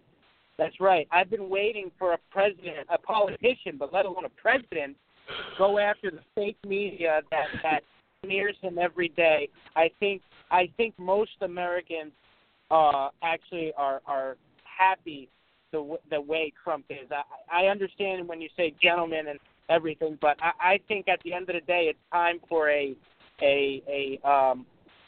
badass, a guy who just will take on everyone at the same time, take on the whole NFL, take on Hollywood, take on the whole media establishment, and win every time. I think it's about time, man. I used to sit around and think, I'll tell you, 6 or 8 years ago, 10 years ago, I used to sit around and think, we got these massive deficits. I don't know what's going to happen, but I used to think to myself that this can't go on for 50 more years. Something is going to happen. And that something might have been Donald Trump. Maybe he's the something that changes the course of the history of the United States for the better. And not only the United States, but foreign as well. I mean, what he's done to reshape the Middle East is unbelievable. And it's just going to continue. And the Korean Peninsula. Set out some dominoes that are just going to continue falling. Yeah, Korea too. So, absolutely. Exactly. Hey, Josh, I want you to respond, and then Zolo, I know you have something to say. Yeah, no, I mean, it's the same old that we've been dealing with, with this whole deal. Honestly, I don't really have a whole lot more to say about this. I know Zolo wants to definitely get his opinion on this. Zolo, go ahead. Well, I just wanted to continue with what I was saying. I just wanted to reiterate something real quick. When I said Trump takes on the NFL, I want everyone to understand that if any other Republican president beat Trump, they wouldn't have. But let's say in a dream, one of them beat Trump, they were president, they would not have, excuse my language, the balls to take on the whole NFL and say you stand for that flag. Just something like that is why Trump was elected, because he just says what he wants, and most of the time, most people with brains agree with him. And when I was saying about the Republicans that keep going against him, just today, Jeff Flake and Bob Corker, these pathetic wimps, are putting out a new bill in the Senate to try and pull back Trump's tariff executive orders. They're trying to, pull him back a little bit. This is what the man's dealing with. I mean, he's dealing with two parties that are against him. It's not the Republican Party anymore under Donald Trump. He took over. It's the Trump Party, and these people better start waking up and get on the train, because it's not going to stop. Trump ain't going anywhere. And I think most Americans are proud and happy at the stance he makes with the NFL. He takes on Hollywood when they have award shows and they just rip them. And I'm happy he takes on the media. I've been waiting for this. All this stuff, these things, and by the way, the policies are the best. But these side stuff, I think most people agree with me, and they're happy, and they want a warrior, a fighter. And I love Trump, man, and I think he's going to be the greatest president in American history. I really do think he will go down that way. Hallelujah, amen. Joel. Yeah. I want to. So what else you guys want to know, man? Yeah, I want to. Before you go, I want to wrap it up. But I want to thank you, and if there's anything you need to, announce, I want to announce. Your website, different businesses, projects you have going on. What's currently you're doing in your life. Well, listen, there's a lot of info about us at bullseyecap.com. So bullseyecap, short for capital.com. I speak to audiences. I help real estate guys learn how to raise capital. So there's a lot of things that we're involved in, and a lot of different kinds of projects. And, if people are interested, they're welcome to reach out. But in the meantime, hey, Joe, I love doing this kind of stuff. Yeah. Come on, man. Make me proud and happy before you leave. Build the wall. Yes or no? Oh, Jesus Christ. Yeah, I'll tell you what. I saw something funny on this. I saw something funny, and it said they haven't finished building the wall in Southern California yet, so there's still time for people in California to get out. That's hilarious. So you know what, guys? I just I have mixed feelings about it. I have mixed feelings. So. And we hear you. We respect that, and we want to thank you for your time. Joe Block, everybody, very successful businessman. We're very happy to have him on. Thank you, sir. And I'll have you back soon, man. Always a pleasure. All right, man. Listen, guys, thank you very much, and we'll be in touch. Take care. All right, man. Cheers. Bye, guys. Build the wall, man. Joe Block, everybody. I want to welcome to the show our very famous next guest, Josh Bernstein, political strategist, activist, and popular talk show host. He's got some big revelations, for some big stuff to reveal to us. He's got some big stuff to expose. He's got a lot to talk about. Josh, how are you, my friend? And you can find his show, actually, on Amazon, YouTube. He's on Hulu. He's all over the Internet. Look him up. He's all great stuff. He's interviewed some big people, Ben Shapiro, Milo Yiannopoulos, Corey Lewandowski. They're big people, everybody in D.C. So he's a big deal right now. We're happy to have him on. Thank you, Josh. How are you, man? Great to be back on the program with you. What's going on? What isn't going on is more the question. Take your pick. There's so many different things and so many different topics, and you've got the North Korea summit that's going to be coming soon. You've got McCabe now trying to, possibly flip, which would be really, really good. So he's now possibly going to start talking. You've got the IG report supposedly coming out here pretty soon. So there's a lot going on. Absolutely, and we were talking about North Korea earlier. I want your take on that because I know you did you put this in one of your segments. I want to know your thoughts on this. My thoughts are that this is textbook art of the deal. This is what this is. Knowing when to hold them, knowing when to fold them, knowing when to be forceful, knowing when to pull back a little bit, canceling the summit, then making the North Koreans squirm. Everything that you're seeing is textbook art of the deal from his book. And it's pretty interesting to know that the President of the United States is actually using his best-selling book for, geopolitical problem solving. And so I think it's pretty interesting.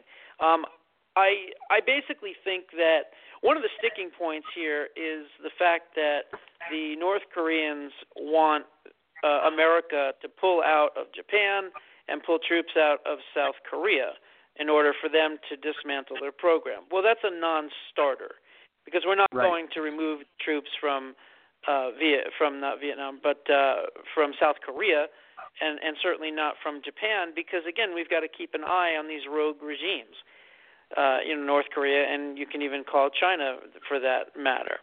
And so I don't know what's going to happen from the summit. I would assume that the talks will be ongoing. I certainly don't see this as a one-and-done type situation. I see this as an opening for dialogue. And as President Trump has already said, that if the dialogue and the summit goes well, that he'll actually have Kim Jong-un here in the United States to visit him at the White House. If that happens, that is absolutely historical. That is Mount Rushmore type stuff. Skip the Nobel Peace Prize. That's Mount Rushmore type stuff. And I think that we can squeeze them because, again, they have no leverage. They completely would fall apart if it wasn't for China. We are already squeezing China. We're just giving ZTE cell phone company a $1 billion fine. God bless Wilbur Ross and the Department of Commerce. He's great. He's been fantastic. Yeah, if there was ever a real true hero of the cabinet, Wilbur Ross has been that hero. He deserves that award. He's been fantastic right from the beginning. So look, I think things are happening in a good way. The trade wars. This is something we want. Josh, a trade real war quick, is something that we can win. Josh, real quick, I want to talk to you about North Korea real quick. So, who deserves a lot of credit, and I think who's done a hell of a job, strategic-wise, and just with setting all of this up and coordinating, is Mike Pompeo. Unbelievable. He's an amazing guy, and what a true patriot. And, I also want to say, Dennis, the best rebounder in history, Rodman, the worm, the very first American to ever meet Kim Jong-un. He's been over there like 5 or 6 times. It's Rodman's going over there, which is pretty cool and exciting, and it's going to be like, I can't wait to see this live on TV. But what are your thoughts on all this? Well, look, Dennis Rodman is a freak. He's I wouldn't even call him a patriot. I wouldn't call him a patriot because here's the thing. If he was a patriot, he would say, "Hey, Kim, it's nice to see you again. I understand that you like basketball, but when are you going to stop starving your people? When are you going to allow freedom of speech? When are you going to allow freedom of expression? When are you going to allow these people to go out and do whatever they want and have a dissension among the ranks and be able to voice their opinions? When are you going to allow those things to happen?" Now, when are you going to if free Kim the American truly prisoners? likes Dennis Rodman, he's not going to kill him. He's just going to say, I don't know, Real quick, and I want you to continue, Josh, but here's how I see it. Dennis Rodman knows him personally, so I think that's going to help Trump a lot. Dennis can talk to Trump about what Kim's like, what Kim's antics are, what, just certain things like that, you know what I mean? Give him some insight. Well, look, I would say it's a non-starter. I mean, if we're getting diplomatic relations feedback from a green-haired 6'10" basketball player, former retired basketball player, then I don't think we're on solid footing, to be quite honest. But Josh, he's the only one that has spent all that time with him. I mean, he knows him personally. Well, you know what we should do then is, have you seen the movie The Interview with Seth Rogen and the other guy? Well, you know how they put that thing in the guy's hand, and they were supposed to shake his hand, and it was supposed to kill the leader? Well, maybe we ought to give that to Dennis and let Dennis take care of business. Yeah, Dennis. Yes. I crack up. I think this is hilarious that Dennis is going over there. I think it's great. What if Dennis is named the ambassador to North Korea? What do you think? Yeah, right. That would be an interesting job title. Can you imagine the media outrage? Well, look, if Dennis really wants to do anything good for humanity, he will somehow convince Kim Jong-un to not starve his people to death and execute people that say anything bad about his regime and all that other stuff. I believe that he's got a prime opportunity. I mean, he's got an opportunity that nobody else really has. And he's talked to him. He knows him personally. He needs to take advantage of that. Instead of going out there and talking about basketball and music and movies, do some diplomacy. Try to get this guy, to stop killing his own people and not giving them medical help, his own uncle, the dog. food and everything. Huh? Yeah, stop feeding your uncle to the dog. Yeah. That's terrible. I mean, I'm laughing because it's not because it's funny, because it's appalling. I mean, the kind of stuff, it's out of a movie, the kind of stuff that Kim Jong-un has put people through. Let's be clear, though. Well, let's be clear. Look, the only reason I think Trump's bringing... Go ahead, man. You have to understand that North Korea teaches their people that the Americans are bloodthirsty savages that are lurking in their closet and hiding under their bed, ready to slit their throats. This is the type of mentality that the government has instilled in the North Korean people. It's called juche. It's a form of Stalinist ideology. And so that's why these people are brainwashed, and that's basically what they think is going on. So when we ended the North Korean War, the Korean War, we never ended the war. We did an armistice agreement, which was basically a ceasefire in 1953. I've been saying for years, even when Kim Jong-il was alive, I've been saying America needs to put out the olive branch and say, look, we're not at war with you, okay? It's been over for years. We're willing to sign a declaration to end the war under these conditions. You open up Amnesty International and relief efforts for people to come in and doctors to come in to take care of your people. You stop incarcerating people in these labor camps, and you completely break down your nuclear program. And if you do all that, we'll sign an agreement that we're not at war with you, and we'll help you and help you get established, and and even help you economically in other ways. But that's what the Trump administration needs to do. And it's funny because now the South Korean leader and the North Korean leader have talked about doing a truce and eventually just putting an end, a declaration, if you will, to the war. And we have Japan. Go ahead. What do you think the odds are that this can happen? Because to me, it seems really, really good. Like, I think this could really happen, and then maybe 3 or 4 more meetings. I think it could. I think that right now they see each other as cartoon characters. They've never met face to face. So when they get a chance to see each other face to face, and body language and all that other stuff, who knows? Maybe they'll become,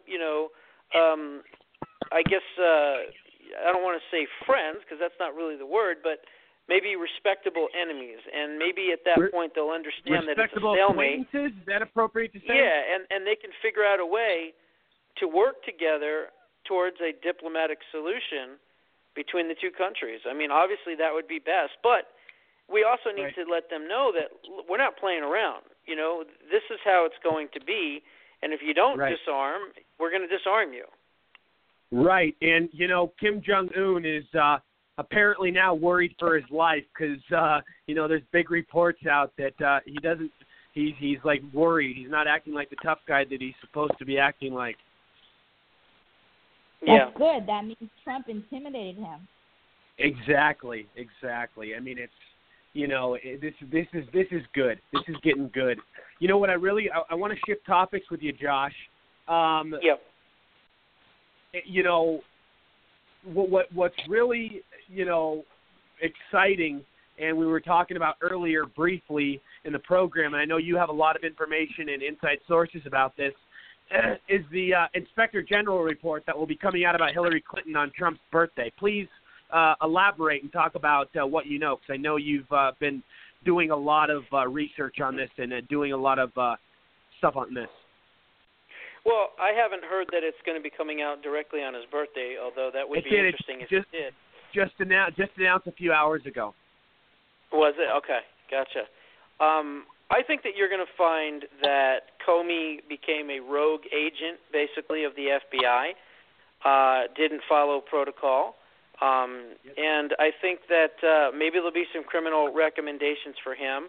I think you're also going to find out that Clapper and Brennan behind the scenes, and they're if they know about this, which I'm sure they do, Project Hammer, which was basically a way to spy on the Trump administration. Hopefully that comes out. The fact that Hillary Clinton was exonerated without even sitting down and meeting with her. The fact that they interviewed Cheryl Mills and Uma Abedin, and they were not under oath. I think a lot of that is going to come out. I think you're also going to see Peter Strzok and Lisa Page and the text messages. By the way, those text messages were found in the IG report. That's where they first surfaced.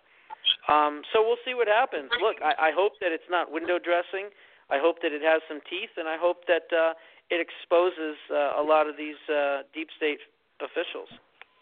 What about Andrew McCabe and his immunity? Please, I want your thoughts on that because you've been paying a lot of attention to that. Well, look, I am all for giving Andrew McCabe immunity and no jail time and let him get off totally scot-free if it brings down Comey and it brings down Obama and it brings down Hillary and it brings down Brennan and it brings down Lynch and it brings down Rice. If we can get, a half dozen of these creeps, and he turns on all of them.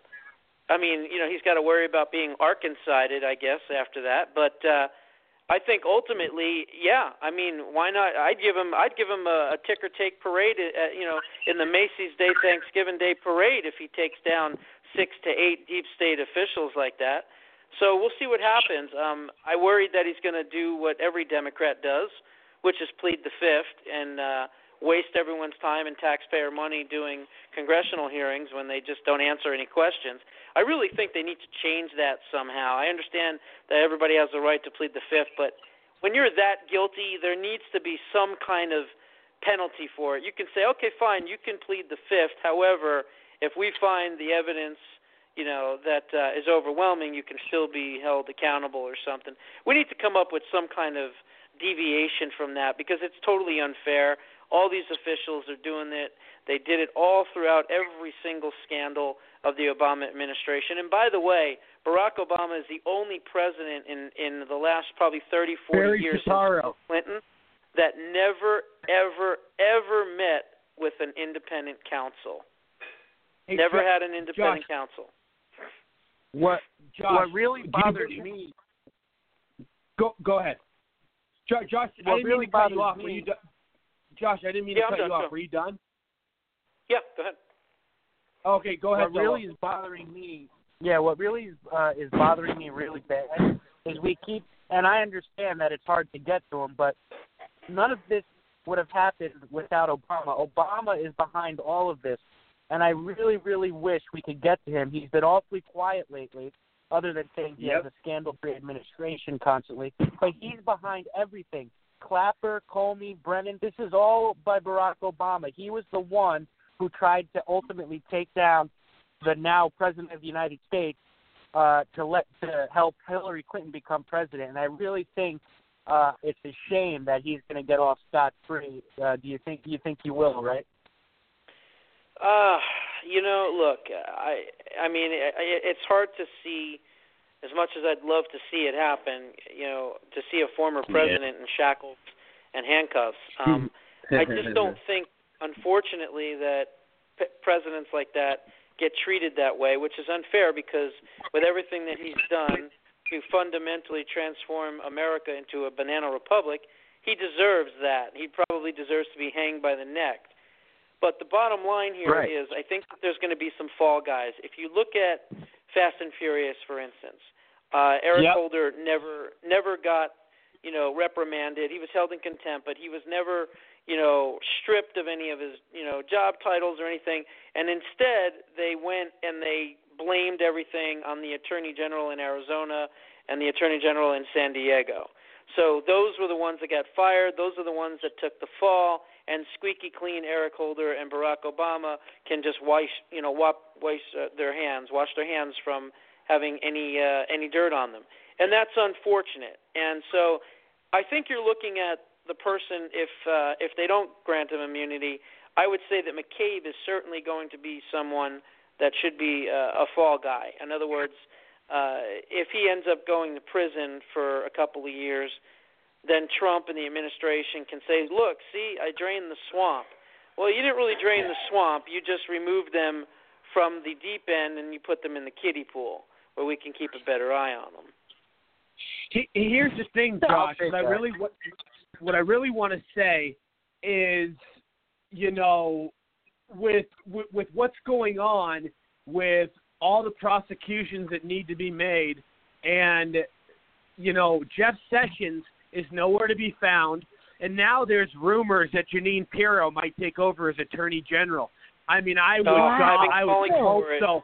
Please, please, please, God. Where did you hear that? Because I haven't heard that rumor.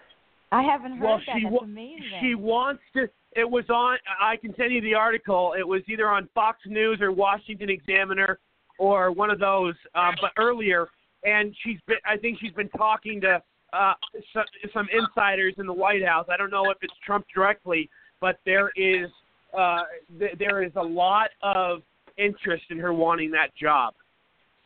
Anyone that's ever watched any of my shows, even before he picked a VP, I've been saying Jeanine Pirro would be the perfect person to be the Attorney General.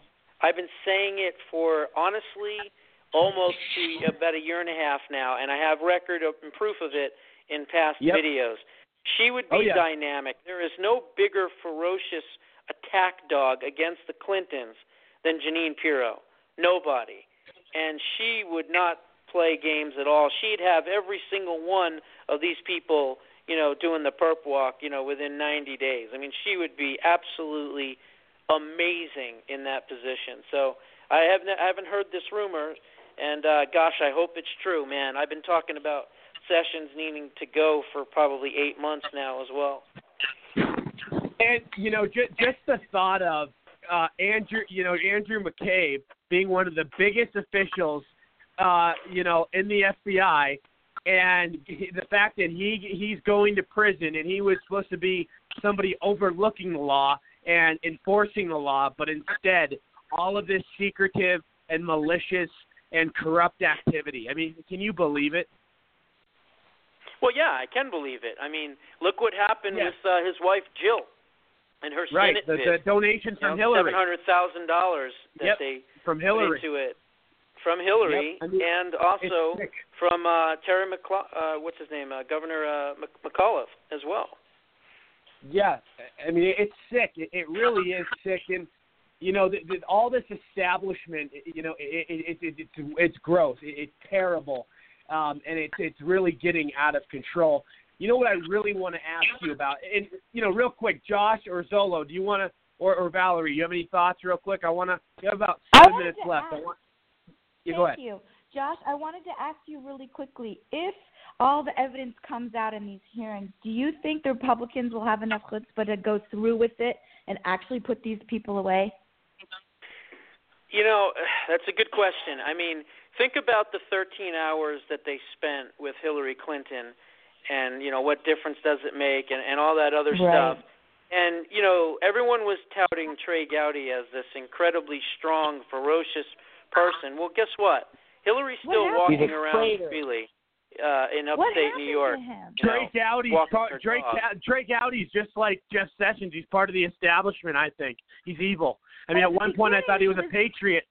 Yeah, at the beginning he was such a patriot. And then what happened? I don't know. He's not running for re-election, so somebody's paying him. Maybe that's another part of it. I don't know what the hell's going on, but a change of mindset all of a sudden from Gowdy is awfully odd. I can tell you that much. Great. What I really want to get to and really ask, Stormy Daniels, the hoe, is filing a lawsuit. The porn star is filing a lawsuit against her former attorney and Michael Cohen, Trump's attorney. And we all know this has to do with the scumbag Michael Avenatti is putting this all together. And I know you did a big piece about Michael Avenatti on your show about a week or two ago, I think, Josh, it was. But please, go. I want you to talk about this issue. It's ridiculous. Well, look, it is ridiculous. And, I can only speculate what Michael Avenatti is getting as far as payment from Stormy Daniels. Yeah. We'll keep that. We'll keep that PG. But look, I think this is a race car driver, ambulance chaser, just a real piece of work. Just wants publicity. He's been sued by almost everybody that he's ever been associated with. Actors in Hollywood have sued him for his coffee thing that he did. He owed all this money, and then at the last minute, to get away from the publicity, he ended up paying it real quick to kind of solve it. He's just a real piece of work, truly. And, he's, $5 million in the hole in taxes. His wife left him. He's a disaster, that guy. And all I can say is the more he talks, the better it is for Trump. Yep. He's a moron when he talks. He talks too much. Idiot. He opens his mouth. He loves the publicity.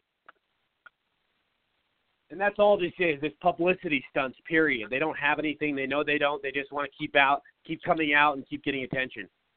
Yeah, I'm looking at this article.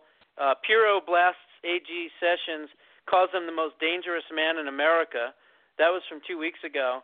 And then it says Fox News host Jeanine Pirro tells Trump aides she wants to be the next Attorney General. She should have been the Attorney General right off the bat, January 20th. She should have been sworn in that day. Zolo, I know you want to respond. Well, I think that she would be much better than Jeff Sessions.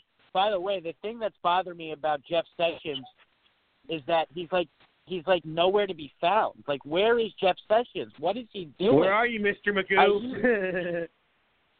I used to have a lot of patience with him because, I always used to say he's the first guy who came out when everybody took Trump as a joke, and he endorsed him on that football field, and I gave him a lot of leeway.